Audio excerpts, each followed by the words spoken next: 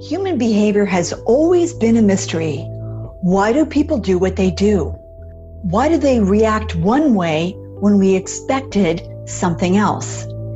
How do we learn to understand, connect with, enroll, engage, align with people most effectively? Hi, I'm Christine Comerford, founder of Smart Tribes Institute, and welcome to our Smart Tribes Crack the Behavior Code podcast. In each episode, you'll learn practical, easy-to-use tools to better understand and change human behavior. These tools will help your team outperform, out-engage, outsell the competition. In other words, to become a smart tribe. Oh, and you'll find these tools super helpful in your personal life too. Let's go.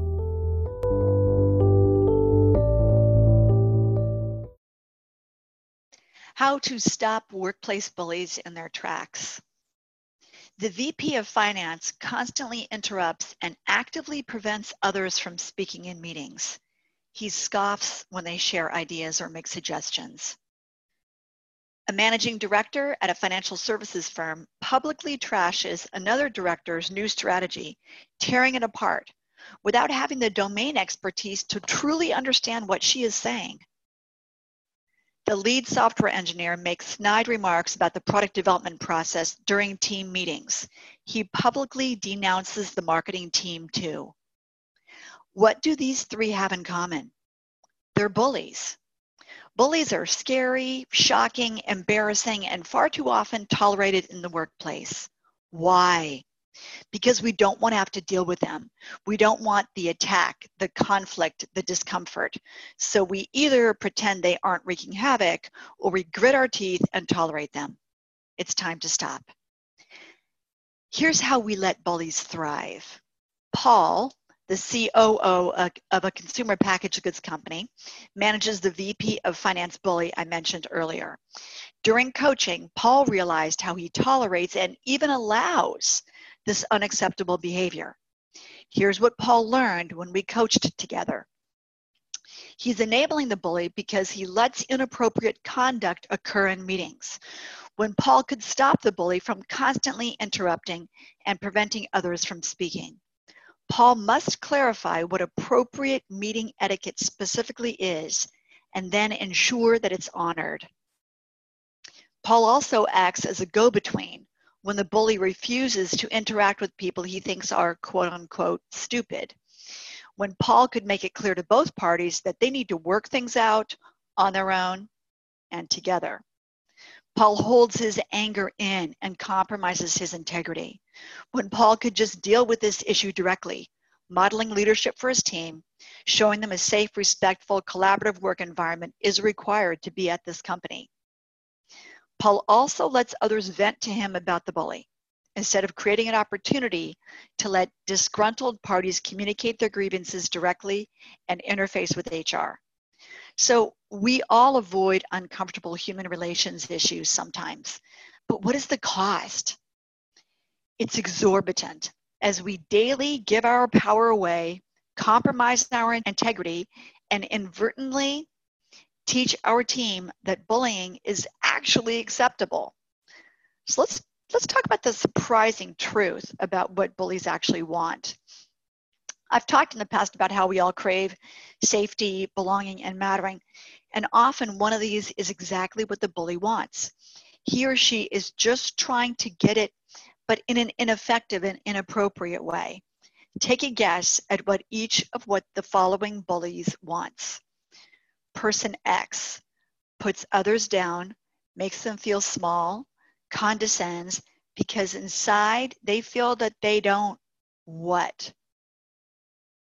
Person Y spreads fear, rumors, negative gossip, because inside they don't feel what?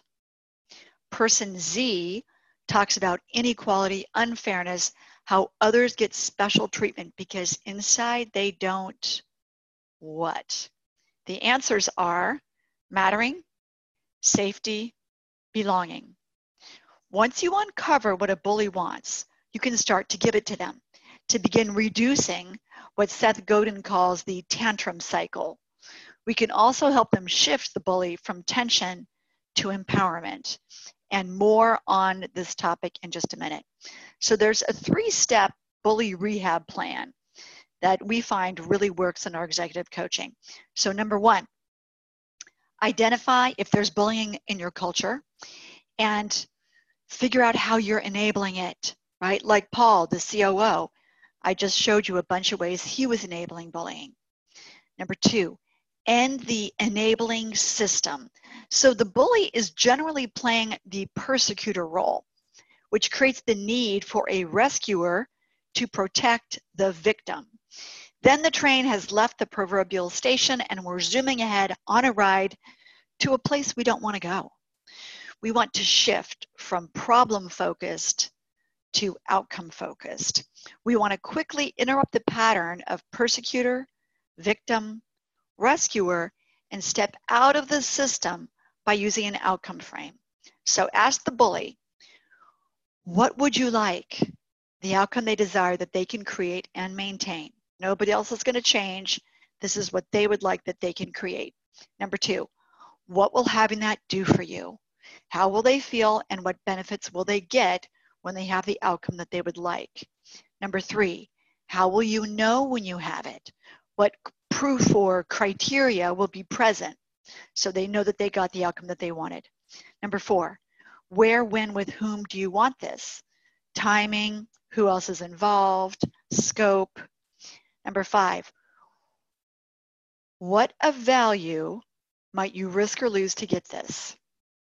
So is it okay for them to have this outcome? What's the cost? And then number 6, what are the next steps? So ask the question, what will having that do for you, a few times? As often, this is where what they really want is going to be revealed. The outcome frame is a potent tool to get the person to focus on the outcome and not the problem. It helps them get unstuck. Then you can shift to an outcome-focused pattern where the victim, rescuer, persecutor have shifted to their positive alternatives. The 3rd step in the bully rehab plan is to set up a new system with healthy boundaries and behaviors. And this new system has got to be rich in safety, belonging, and mattering, and shifting from tension to empowerment.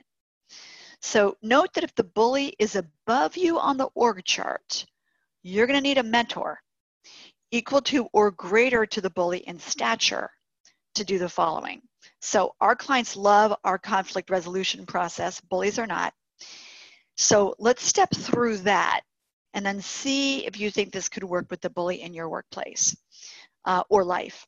So number 1, set the stage. So explain why you're meeting and the outcome that you want, right? You want to form a collaborative turnaround plan. Step number 2, state the observable behavior. This is where you describe specific behaviors that must change and examples so the bully can step into these past scenarios. Step 3, describe the impact, the damage that these behaviors are doing to others, the company, the bully themselves. They have to understand, if you will, kind of like the concentric circles of damage that their behavior is creating. Sooner or later, in one of those circles is going to be someone they care about, then they'll have that little wake-up moment. Number 4, check for problem acknowledgement. Do they agree there's a problem? Do they understand that this problem needs to end?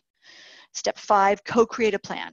Set a time period where you'll meet weekly, maybe 15 minutes, to track their progress on releasing the challenging behavior, and make the plan very specific in terms of what you need to see and how you'll know they got the outcome that they wanted, right? Using the outcome frame above that I mentioned is going to help because you'll have that 3rd question, right? How will you know when you have it? If the turnaround doesn't occur, state clearly what the consequences will be, such as losing their job. Number 6, check understanding. Is everything clear? Anything else we need to cover? Reiterate the desire for a positive resolution so the consequences can become irrelevant. And then step 7, build small agreements. So we're going to launch the plan, commit to ending the conflict once and for all, be sure to track it frequently, make sure all concerned see the behavior change too. And I'm thrilled to report that the managing director and the software engineer as well now play well together, and the VP of Finance is in the turnaround process with positive momentum. So try our Bully turnaround plan and let me know how it goes. So in the show notes, we'll have the Safety Belonging Mattering infographic, a link to the tantrum cycle, and then we'll have some of our charts on tension to empowerment. Thank you for joining me today. Thanks for joining me on this episode. Every listen, every share, every review helps others form their own smart tribes where teams are engaged, happy, and optimally performing. Together, you and I can help millions of people crack the behavior code in their organizations, families, and communities. I invite you to take 2 minutes and head over to smarttribesinstitute.com to discover more about how to form a smart tribe. See you there, and please tell your friends.